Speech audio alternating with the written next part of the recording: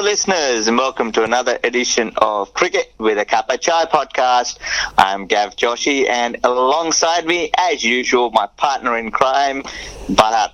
Sundaresan, how are you, mate? Very good, Gav.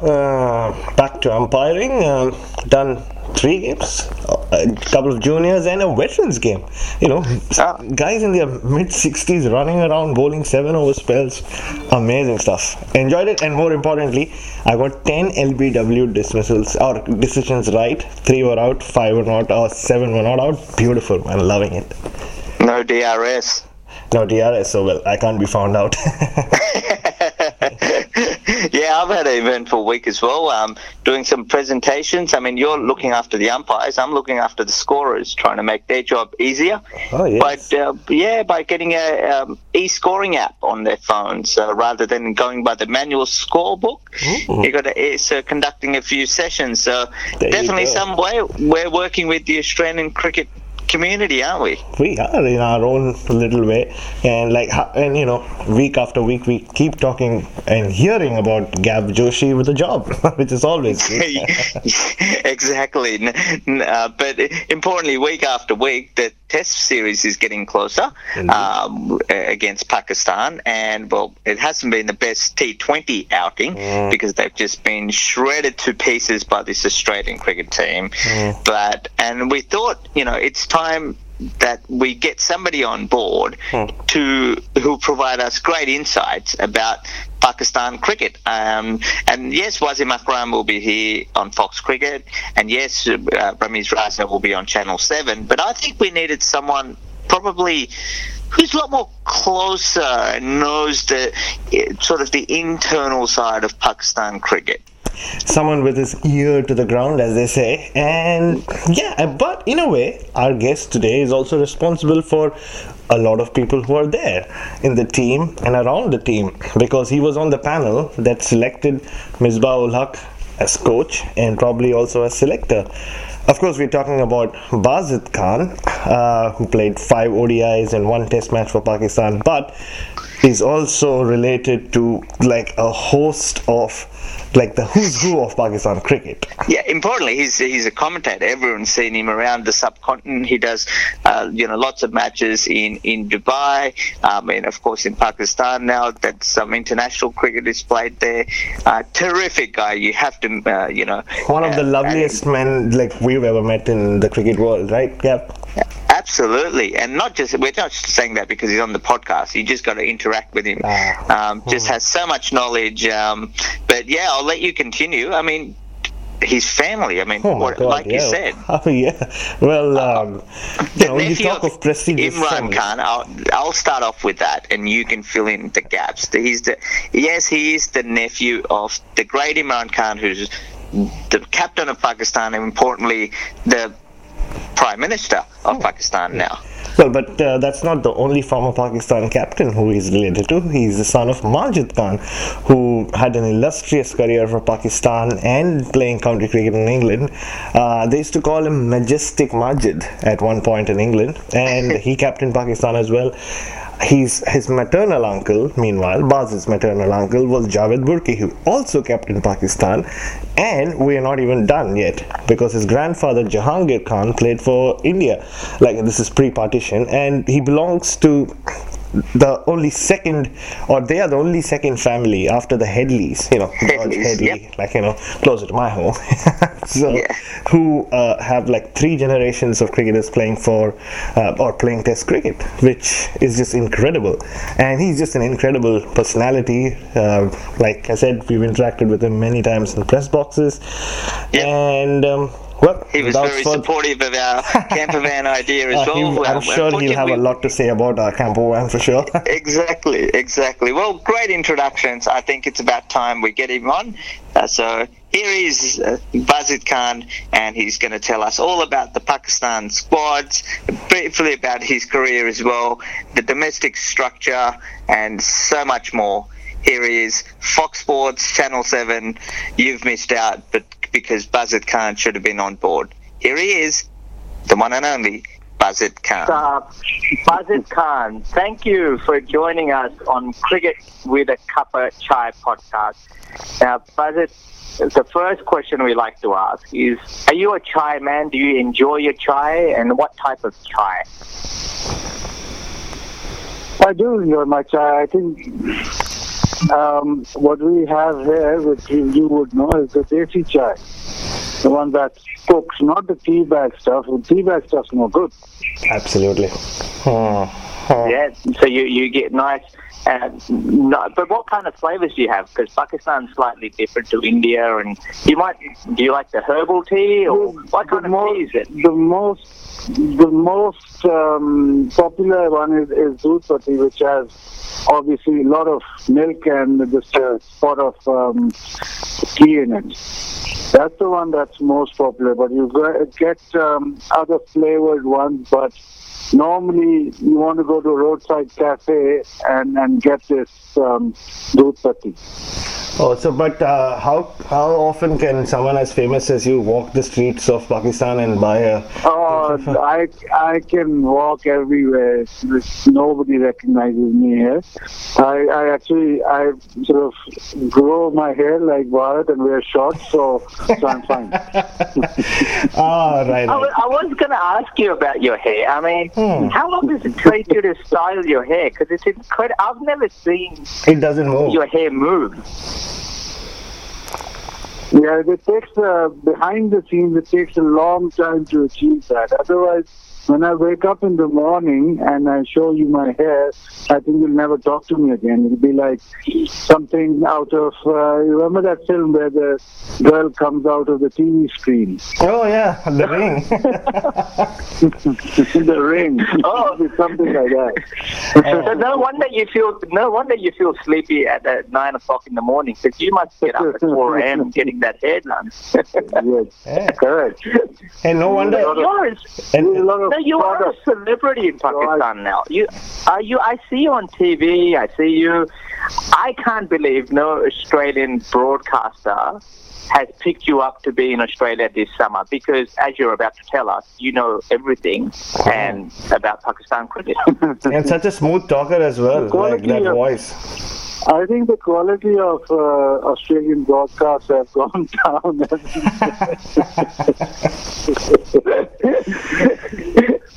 Well, if you do get the gig, we'll take that line out, but that's fine. Yeah, don't worry. Or maybe that will be the line that gets you the gig. You know, we're in a world like that. Yeah, correct. That might be the one. And I'm not surprised, Gav, why. Now I know why he didn't come into a camper van. It's because of the hair. He didn't want us to see us in that avatar, maybe. Look, no. Look, when Gav asked me about this podcast, I was expecting you guys to arrive here in a caravan. I was all prepared for that. And I thought Doodh Patti and parathas and all that would flow, I've been duped. Well, such royalty, such royal talk. You want us at your doorstep, yeah. A man, like a your caravan. But on a serious note, and we'll get to this a bit later on, but I mean, people know you as Bazid Khan. They know. Do they recognize? Do you have to say? I mean, in relation to Imram Khan, who you are, and your father, and you're just from this like royal family almost. Yeah. How hard is it for you in like Pakistan? Like you said, I mean, just people talk about you. You're mentioned. Just give us an insight, because people see you as the cricket commentator, but there's so much more to you.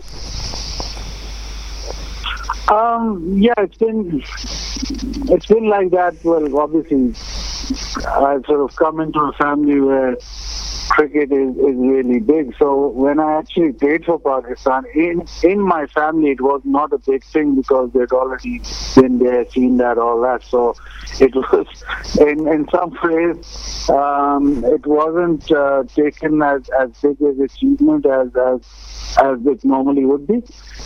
But talking about I think you're confusing Pakistan with other countries. You don't get mob here. You don't get fans sort of coming up to you a lot. Only when you're actually in the cricket ground or doing stuff, then you get a few fan followers, but not a lot.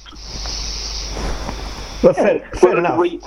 But like back, what about when you were growing up? Like, did it feel like you were in a royal house? Like, what was it like? All these Mahan cricketers that you were linked to by birth. Look, yeah, I didn't know at first. Obviously, when I started playing cricket, then I started to realize that sort of my father, then my mother's brother, and obviously Imran were Pakistan captains. So after that, then once you started playing cricket, the first thing that somebody would say, "Oh, he's the son of." Yeah. So it's over here in the subcontinent. If you're related to someone, it works two ways. When you start cricket, it's an advantage because you get a kick start. They always look at the son of or anybody who's related to a cricketer. But after that, once you actually step into professional cricket, then you're always compared. You're never compared to yourself. You're always compared to your relatives. So it's tough, and I know for a fact that even Sunil Gavaskar's son had it really tough because Rohan would be always compared with Sunil. So it's a trait of the subcontinent which you guys would know too well. Did you, at a young age, did you brush shoulders with, sort of Pakistan cricketers or international cricketers when you were at the ground with your father or within the family? Do you remember any, memorable sort of, just what's your best memory of that period, just growing up as a child? Not my best memory, but one of my earliest memories is actually being in with my uncle and with my father. They were commentating on the 1987 World Cup semi-final, Pakistan versus Australia. Yeah. And I remember Pakistan was chasing, and Wasim Akram hit, I think, McDermott for a straight six, and then hit Alan Border for a six, and sort of my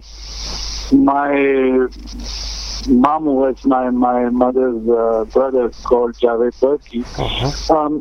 He sort of felt that the game was drifting towards Australia, and before he almost sort of sensed that Wasim Akram would get out, and before that he had to take me out of the commentary box because whenever Pakistan were going to lose, or whenever Pakistan did lose, I was going to throw a tantrum.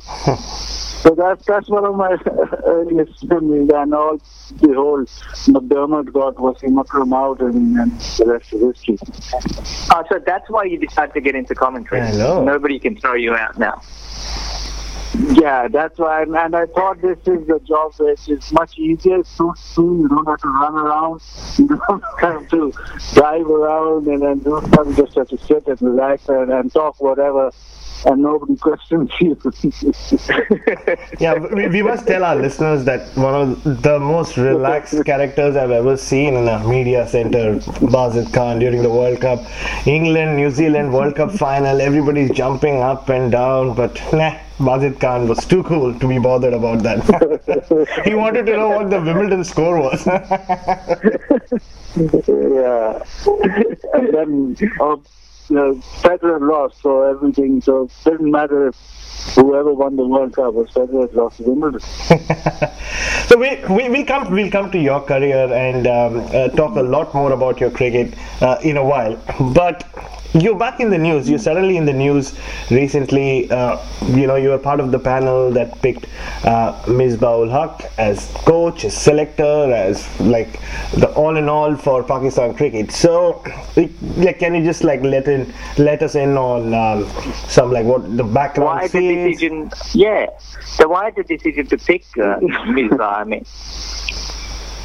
Look, the panel was elected after they'd shortlisted all the people. So it was just for the head coach and the bowling coach, and somehow everybody thinks that we selected him as the chief selector as well. No, that wasn't our decision. That was the cricket board's decision, and I don't tend to agree with that. I've said that publicly as well, that it's a bit too much having, especially in Pakistan, having the head coach also be a chief selector. But what we did was, because when we were called up, PCB had shortlisted the candidates for the head coach and the bowling coach, and out of those candidates, whoever obviously whatever candidates came forward, I personally thought that Misbah was the best fit, and everybody else agreed, and so too the bowling coach. So I would have loved to actually done it, but I would love to have seen the actual shortlisting of the coaches, because the ones that came up, Misbah was the best, but I'm not too sure how many did apply, which I'm still quite curious about. There you go. Maybe some breaking news there, Gav, for us. We might have to don our journalist hat and start reporting on this. But we were there for Champions Trophy and just run Pakistan team, and Azam Mahmood was a fantastic bowling coach. I mean, going back to Waqar, who has already been a head coach, it's almost like you're going down a level. I mean, why the decision with Waqar? Is it anything to do with the Australia tour at all, or why did you feel Waqar was the right candidate for the bowling?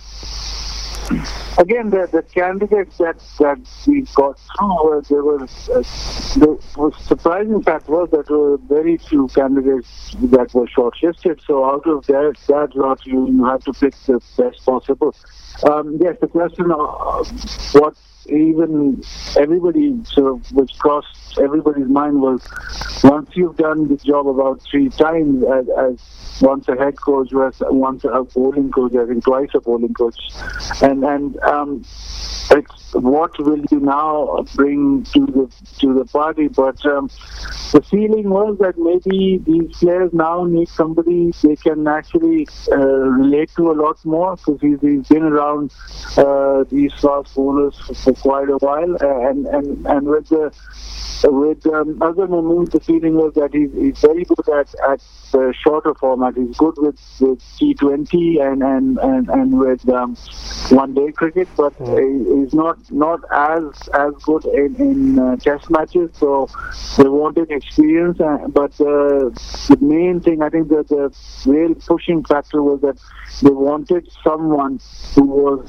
a Pakistani and B, who would spend most of his time in Pakistan and work with these guys. So it was brought forward to Waqar, and Waqar actually told that he was planning to shift back to Pakistan. So they wanted somebody who would stay in Pakistan, or more or less be in Pakistan, and not just come for the series or just come for the training camps and go back to England or Australia or wherever they base.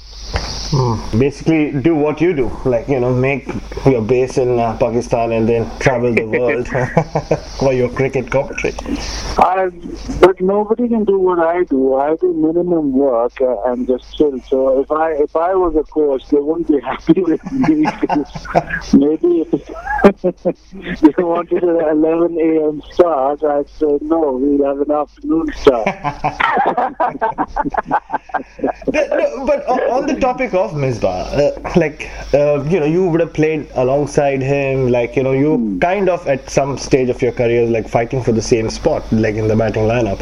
So what do you remember of him as a cricketer back then? See, everybody talks about the bearded Misbah, everything that happened after that 2007 World T20, when he became captain, push-ups and all that. But what is happening before that? What do you remember of him? When we played together, obviously Misbah wasn't getting a breakthrough into the team. We were playing 18. We played a lot of cricket together, but he was the kind of player you would in some way envy, because whatever happened, he'd next day he'd still come up and start practicing and start playing. I'm not wrong in saying that, because I've known him so well. His life does revolve around cricket. He absolutely loves the sport. He will talk about it. Every conversation you have will be turned into cricket, and he'll be talking about cricket from early morning till sort of past midnight. If there's a Mr. Cricket in Pakistan, that's got to be him, because that's what he lives for. That's what he is, and because I think because of that, because of his, you would call it a passion, you would call it a borderline obsession. Because of that, he was able to break through into Pakistan team even at such a late stage. Because many players would have thought, look, I'm not getting a look in. I've done my bit. I've tried my best. I've scored so many runs, but I've still not got a look in, and I might not get a look in. So I just hang up my boots. And then he came to I remember in one season he contemplating giving up, but I think his passion or his love for the game was so much that he carried on, and that's his I think his quality or his strength that throughout his cricketing career, it helped him actually get to where he was, or helped him actually break into the Pakistan team at a late stage and then carry on till very, very late. I don't think any players can do that, or sort of have the hunger to do that post being 40 years old. Well, I mean, just, his selector, his coach, like I said, most powerful person probably in Pakistan cricket. But what do you think of this team that's been picked for Australia? Let's focus on the test matches. I mean, we've got a 16-year-old fast bowler. We've got Musa, who's a 19-year-old fast bowler. So is this the best team? And we'll get to the domestic structure in a second, but is this the best team you could be sending to Australia for a test match? It's quite interesting. You talk about Misbah as a captain. Misbah as a captain always focused on experienced players or on tested and tried players. And Misbah as a coach has gone for sort of untested, raw fast bowlers, which we don't associate with Misbah's period of captaincy, where he relied on players who'd done it before, or players who played a lot of domestic cricket and then come into the team. So it's quite a change that way. I think they've gone for, looking at Australia, they've gone for bowlers with pace. The problem with that is because Australia is we tend to forget that Australia is a really hard country. Obviously there's bounce and pace, but it's a real hard country to bowl in. And bowlers from the subcontinent, bowlers from outside Australia, when they go to Australia, they have to really put in the hard yards, and so I'll be surprised if these young bowlers can do that. I'll be surprised. I'll be very happy if they do, but it'll be quite an effort to actually bowl in those conditions and then come back for your second and third spell and keep going, because the surfaces are different. Once it becomes the afternoon session, or once it doesn't sort of stream around, it's very difficult to bowl in. So it's quite interesting the way he's gone about it. I think he's also been forced that way because a couple of the senior members retired. Amir retired, and Wahab also has taken a break from red ball cricket, so he was forced that way. But it's also maybe there's an element of Misbah wanting to stamp his authority as a coach, bringing in new players, or even in the Sri Lanka series, we saw him bring in players matches which the previous two head coaches didn't want to be played. Umar Akmal and Ahmed Shehzad were brought in for the Sri Lanka series, who were disregarded by both Waqar Younis and Mickey Arthur. So there's maybe an element of him trying to stamp his authority as well. I'm not too sure if it is the best team. Going around the circuit, there's as much as we admire Pakistani fast bowling, there's, other than Abbas and a few other medium pacers who impress every season, there's not an out-and-out fast bowler who bowls 90 or sort of early or late 80s who jumps to mind. So bearing in mind that, I think he's just gone for the fact that these guys have pace. Maybe he just watches a lot of YouTube videos, because there's just so many YouTube videos of young Pakistani fast bowlers blowing stumps away. I don't know how those cameras reach those grounds, but they're always there. But you want to ask about the domestic absolutely, and that like, you spoke about young guys impressing, but like, there has been a domestic structure change now. There are only 6 first-class teams I was reading, but I also like landed up on this 2015 piece where Majid Khan and our guest Bazid Khan approached the PCB with something which his father called Bazid's baby, like this elaborate presentation where you came up with this structure, you wanted to change everything. Well, how did that come about, this entrepreneurial like Bazid Khan? Look, domestic cricket has always been, because I've played 10, 12 years of domestic cricket, and I know how tough or sometimes how ridiculous it is. It's always been a talking point. It's always been an issue, and with my father over the years, we've always discussed on how it should be, or how other countries have domestic structures where even if you don't play for Pakistan, for instance, you can still make a good living out of playing just for your state or just for your county, and how that in turn affects the way that people look at domestic cricket, look at first-class cricket, and how that affects the way that people then, once they come into the Pakistan team, they don't want to relinquish that space, or they they never want to be dropped, or they'll have all kinds of people.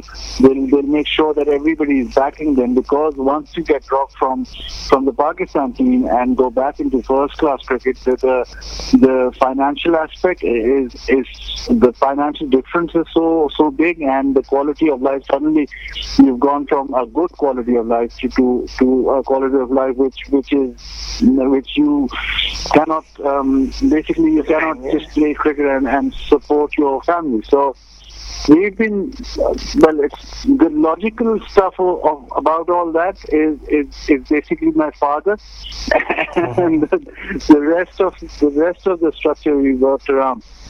But what we thought about, which hasn't which hasn't been done, was about basically how Pakistan in its own way is divided into if you look at Pakistan's map, and whereabouts cricket is played and how you break that down.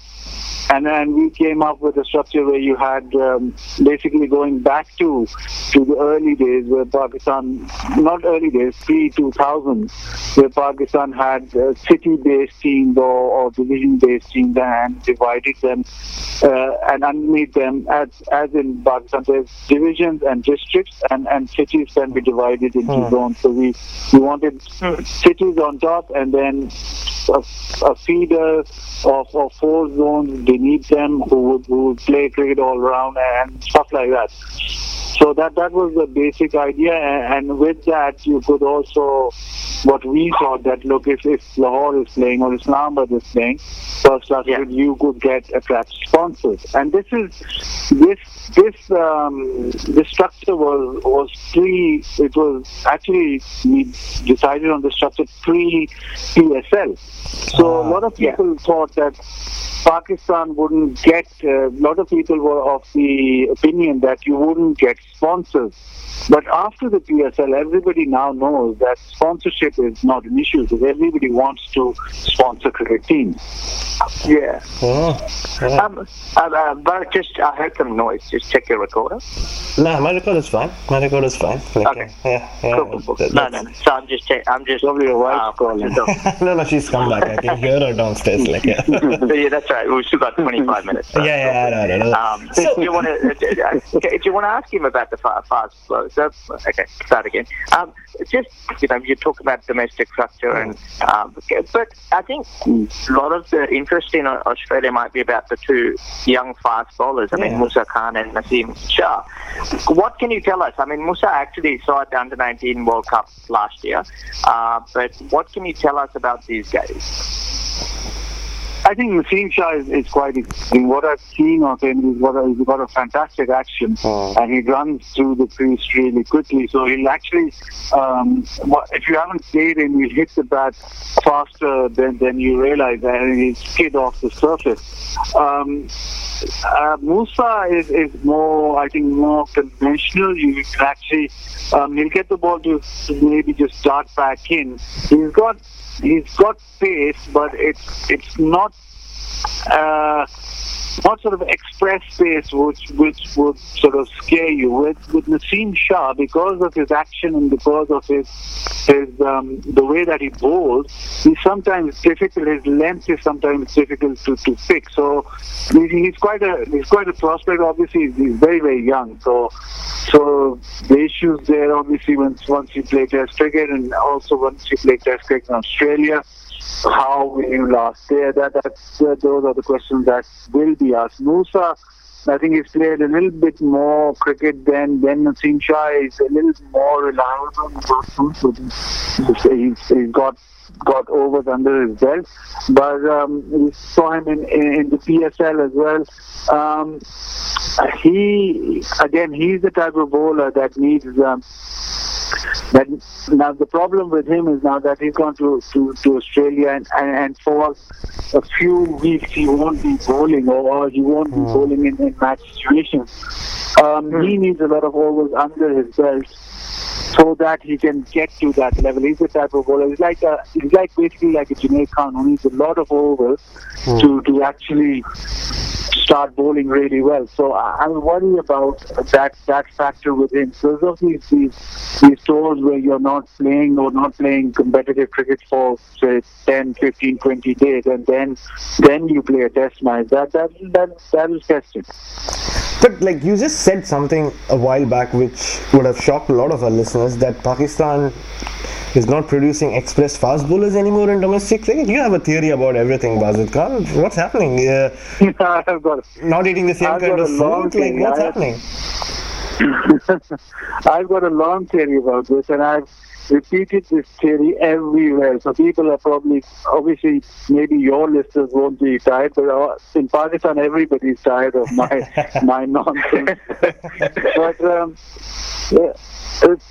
look, everything I try to, which us subcontinent people don't believe in, is research and finding out why, or actually having a theory on why this is happening.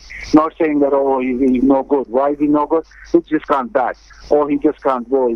I try to think about why. Right. And the first thing that jumps up, which actually happened when I was playing, it is the early 2000s when there was this brainwave that in Pakistan you need pitches which support the fast bowlers, or pitches which have grass on them, so that when Pakistan tour abroad, the batsmen don't struggle. But there's a bit of a problem there, because the Pakistani soil doesn't allow grass to grow on it. You get grass in sort of clumps on it. And if you want live grass on the pitch, you have to leave it wet, because in Pakistan it's just that way. It's not like England where the grass will hold the pitch together. It's different soil. So anyway, what happened was in early 2000s they said, okay, we'll have pitches with good grass on them. So what happened was they started leaving. They had wet pitches. So the wet pitches now would A, the bounce was untrue, and B, they started supporting medium paces. Low-scoring games, medium paces getting the ball to seam around and just hitting on a length, very difficult to get runs off. Fast bowlers started to fizzle away, because once you get a fast bowler on, he might go for 10, 15, he might give you an opportunity to score runs, so you cannot risk that. Even spinners, now Pakistan sort of say that leg spinners. Yasir Shah is quite an anomaly, because after Yasir Shah, in domestic cricket, there was no leg spinner at all. There still isn't. There's Shadab, who's played very little domestic cricket. He just played white ball cricket. But yeah, so leg spinners was also risky, because once a leg spinner comes on, he can go for runs. So imagine a game where you're getting the highest score out of the 4 innings is maybe 180 or maybe 200 max. You can't afford a leg spinner to come on and give away 2 overs, give away 15, 16 runs. So they relied on medium pacers and left arm spinners who could keep it tight. So what happened was, this was the early 2000s. Now what happened was that this carried on for a couple of years, this theory of leaving grass on the pitch and all that. But then it developed further. Now the PCB said, so 3, 4, 5 years down the line, they said, no, we don't want grass on the wickets. We don't want pitches which do a lot. But now everybody's now got a way out. So the weaker teams love a pitch which is that way, because it sort of gives them a chance of actually winning the game. Right. Secondly, once the game finishes in 2-3 days, everybody is getting paid for 4 days. So the umpires, the scorers, the match referees, the players, the groundsmen, everybody is getting paid for 4 days. So it's easier to get the match done in 3 days and then have day off. And also for the players it was easier in a sense, because in those days, till last season, you had games, you had a 4-day game and you had 2 days or 3 days off and then a 4-day game. So to actually, for them to have such a workload, they would think, okay, 2-3 day game is fine, we'll have an extra day off to recover. And this has carried on for the last 10 years, that we've been harping about, that I've been harping about, is the substandard ball that they use, which has a very proud seam. It's a Pakistani made ball. It's very hard. It's got a very proud seam. It doesn't go old, so it will seam around till the 8 weeks over. And then obviously the pitches were the wet and grassy. So what that in turn, the effect was that there was a demand for medium paces rather than fast bowlers. So since say the early 2000s to till now, we've sort of now maybe you're again starting to get a couple of bowlers who were bowling 90, but in those 15, 16 years, I can count on my fingers how many bowlers that actually bowl 90. I might have to conference in the Fox Sports producer and the Channel 7 producer and the ABC producer.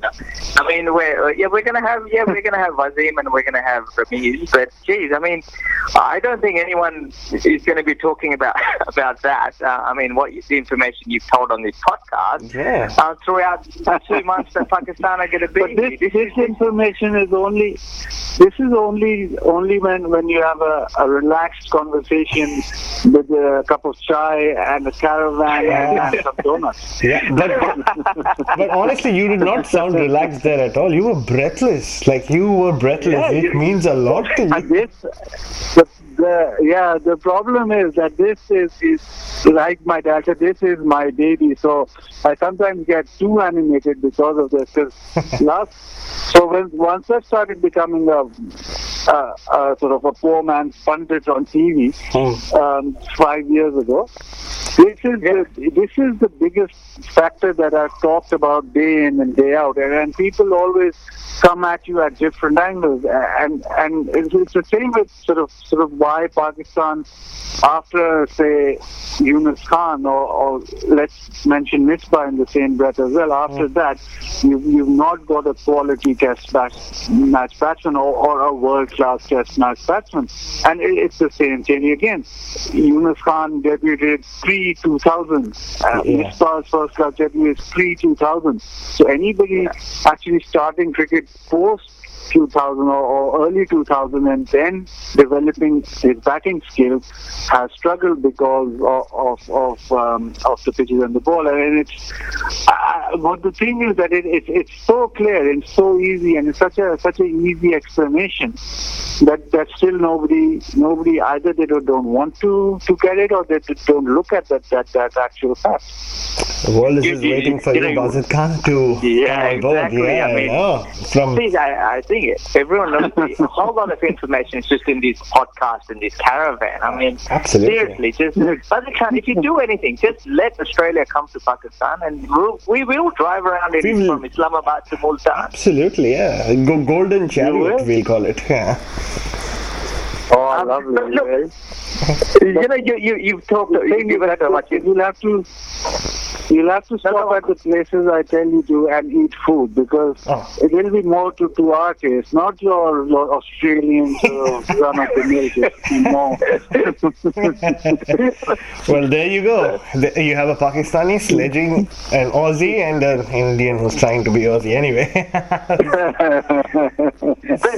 Yeah, exactly. Now we're laughing.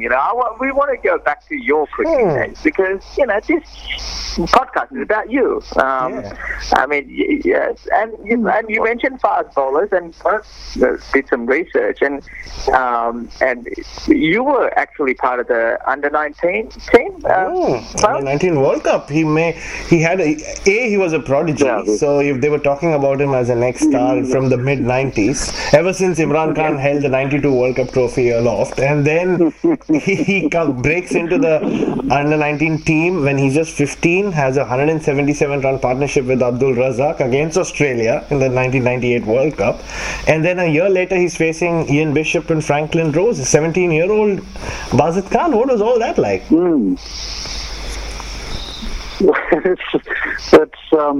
can't even remember it. The early years.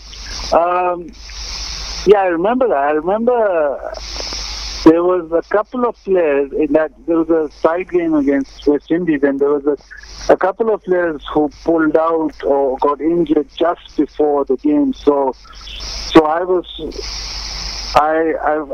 flew in from Lahore to Islamabad. The game was in Rawalpindi, and obviously at that time my greatest hero was Carl Hooper playing for West Indies. Just because obviously they've had retired, and Carl, I thought that Carl was the closest, the next sort of closest to Wade sort of player, and just standing and admiring him play. And then when it came to batting again, it was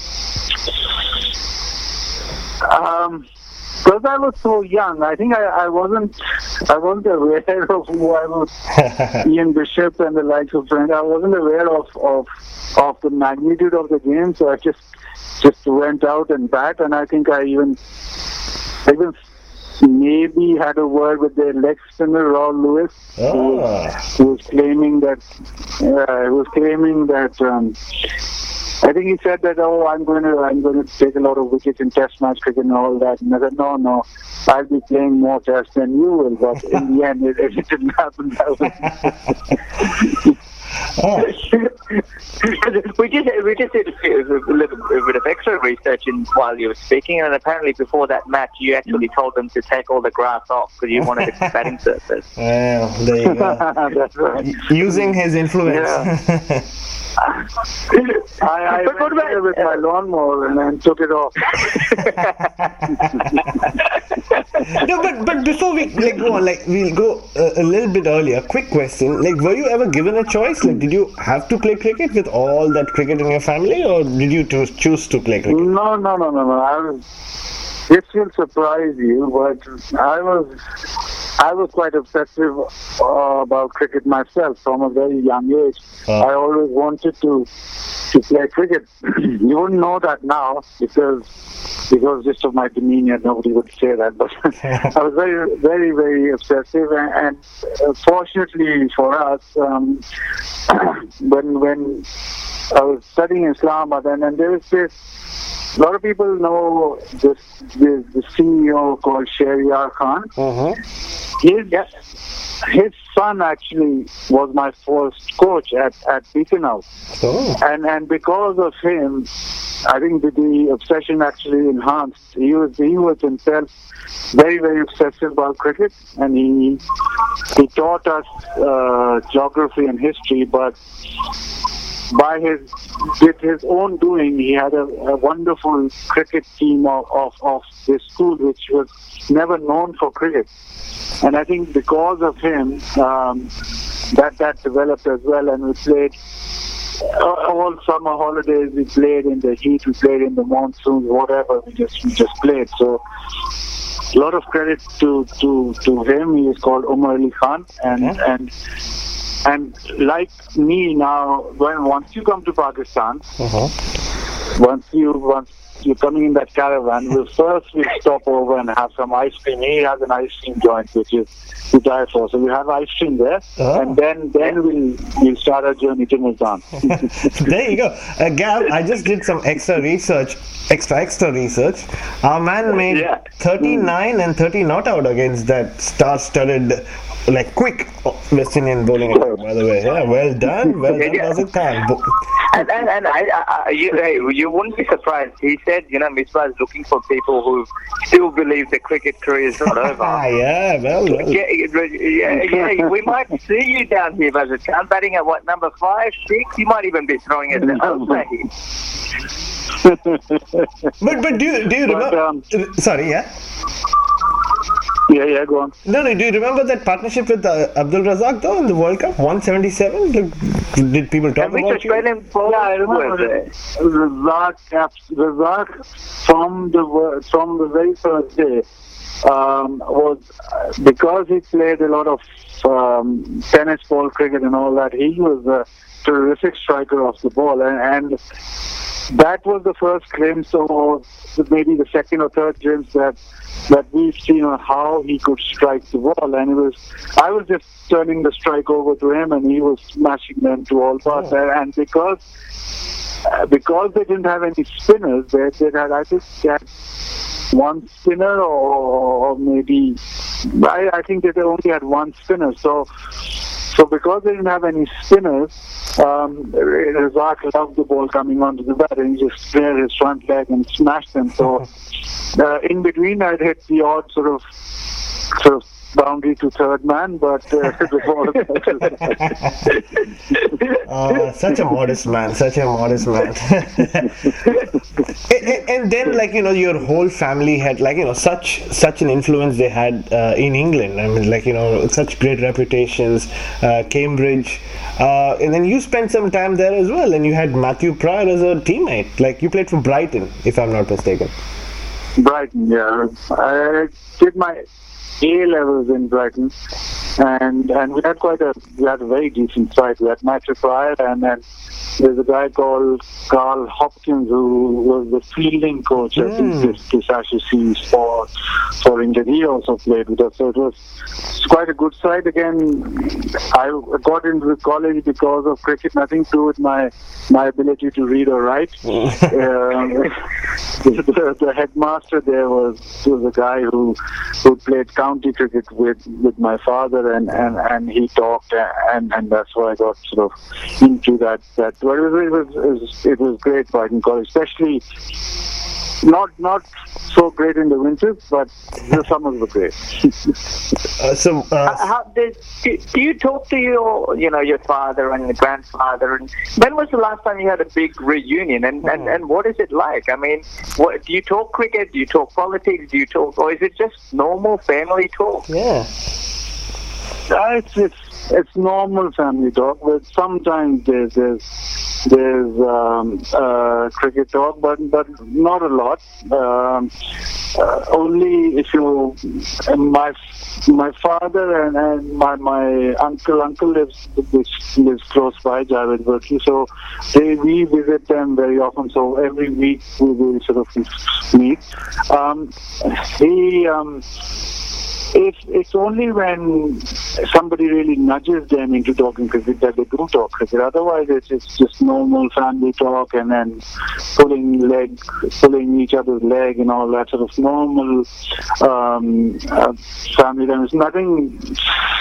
Obviously, for me, it's very, very normal having them as my uncle and my father. But I don't necessarily recall some passionate cricket talk, or they reminisce a bit about the players or whatever, or how they give you a few really sort of stories which would be quite spectacular. But otherwise, it's just normal, the run-of-the-mill stuff.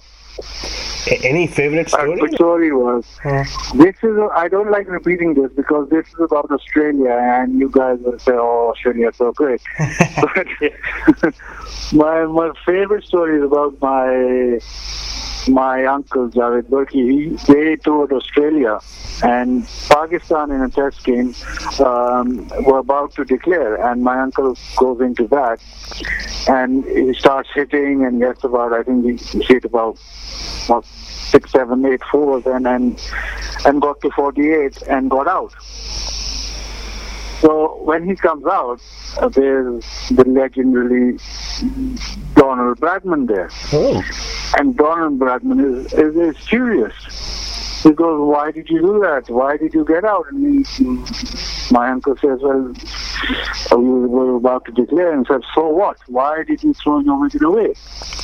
And then I think I don't know the ground, but I think it's MCG, because the practice, is it the practice which is can be sort of if you stand in the ground, or you can look at the practice pitches? Yeah, quite possibly. I don't know, it might have been Adelaide. Yeah. Anyway, one of those grounds. So he takes my uncle over and Javed Burki and shows him the little boys who are practicing in those nets, and says, look at that, what's happening there. And my uncle goes, well, the boys practicing. And no. Look closely. There's somebody else in each net, and my uncle said, "Oh, look, there's one person in every dedicated net. There's an extra person." Uh-huh. And then my uncle goes, "Oh, who's that?" And he says, "That's the coach, and that's what Pakistan needs." That's what Bradman says. Uh-huh. So this is I think it's the 50s. So just by that, the thing that got to me, that you guys, or again, I find this, it's really difficult to say this, but you guys were so far ahead of the game then, with people actually helping, coaches actually helping out. And so we had a lot to catch up. We still do. That's a fascinating story. Exactly. It says like how far, like you're right. So Australian cricket. I mean, all these first world countries, they don't know what we have to go through, Bazid Khan. That's the real story. Yeah. Yeah, they have it easy. They can just their first world problems are what, like you mentioned, technical problems. We don't have technical problems. We don't. So, but like your career, like it was brief. Yes, like you like to tell people in interviews that you are the only Pakistani batsman to score a 50 and then not play again, and not because you retired or were banned for fixing. Like so. So, like, are there regrets? Like, do you look back and say, "Hey, I should have played so much more," or like, how do you look back at it? Obviously, you regret, but the biggest regret is not actually being able to test yourself at the highest level, or myself not knowing how good I was or how bad I was because I didn't play enough international cricket.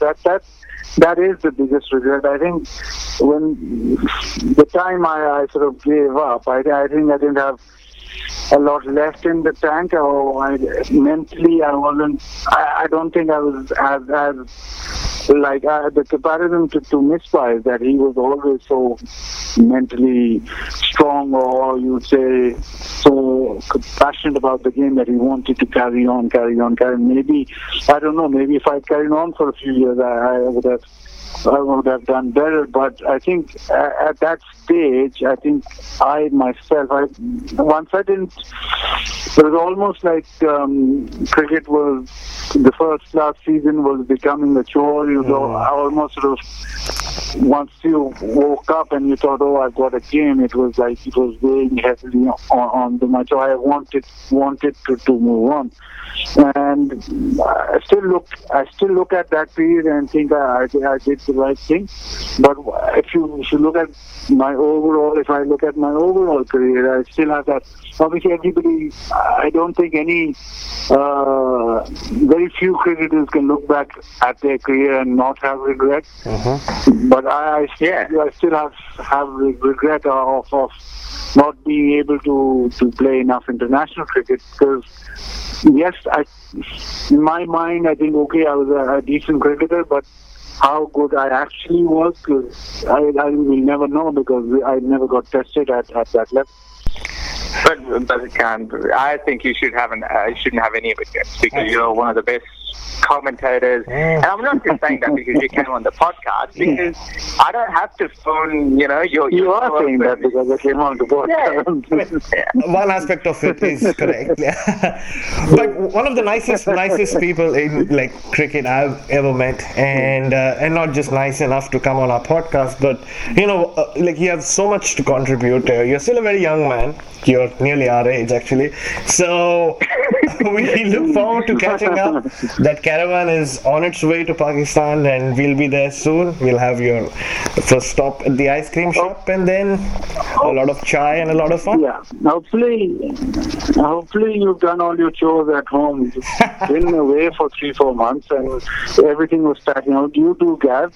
You've also not done a lot at home, so you need to brush up on those skills too.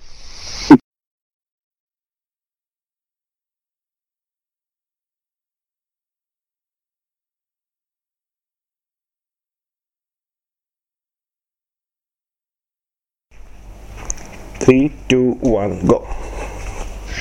That was so good, Bharat. I mean, terrific insights by Bazid. I mean, like we mentioned, he's just such a lovable guy. Just so much insights. I mean, some of the things we're cricketing nerds and we think so much about the game, but we probably couldn't have thought as deeply. And of course, like you said at the start of the podcast, he just knows. He's just been in that system for since he was born. Exactly, and he not only knows a lot, but he has so much to offer. And you always think of experts in like cricket as people who have played a lot of lot at the highest level, like a lot of test matches, a lot of one-day cricket. But despite having played just 6 international games, yes, he does come with he's part of one of the most prestigious families in the in the history of cricket, like we've discussed a lot over the last hour or so. But just like someone who is so interested, I think it's safe to call him a fellow cricket nerd. Yeah, absolutely, and it means so much to him. But he can take a joke well, and that's the best part about it. He's so laid back, but he understands everything, and how some things are just cultural based, some things will never change. But in all that, it was just a wealth of information. And like I said, I mean, unfortunate that he can't be out here. I mean, perhaps the radio station SEN, if you're listening to our podcast somewhere, get Bazid a gig. He should be out here, because he's just going to just provide so many different opinions and from all around the corners of just Pakistan, and not just Pakistan cricket, but just about Pakistan, the nation itself. Yeah, and to come from a background like that and to have absolutely no airs about him, he's such a he keeps referring to himself as a chilled out guy, and he actually is a chilled out guy. But a chilled out guy who is very, very intense. Somewhere deep inside, he cares so much about Pakistan cricket, which all our listeners would have realized in the last hour or so. And like you said, anyone listening to this podcast, if you have any say at all in getting someone on to the series of radio channels who will be broadcasting the test series, do it now. And I'm sure Bazid can stay over at your place in Sydney. Oh, there is no Sydney test, but he can definitely stay over at my place in Adelaide. There's always room for him. Absolutely. Look, a great show, and we'll continue this over the summer. We've got a couple of Australian players hopefully lined up, and an Indian player coming up very soon. But great podcast. I'm glad we're continuing on with this, Bharat.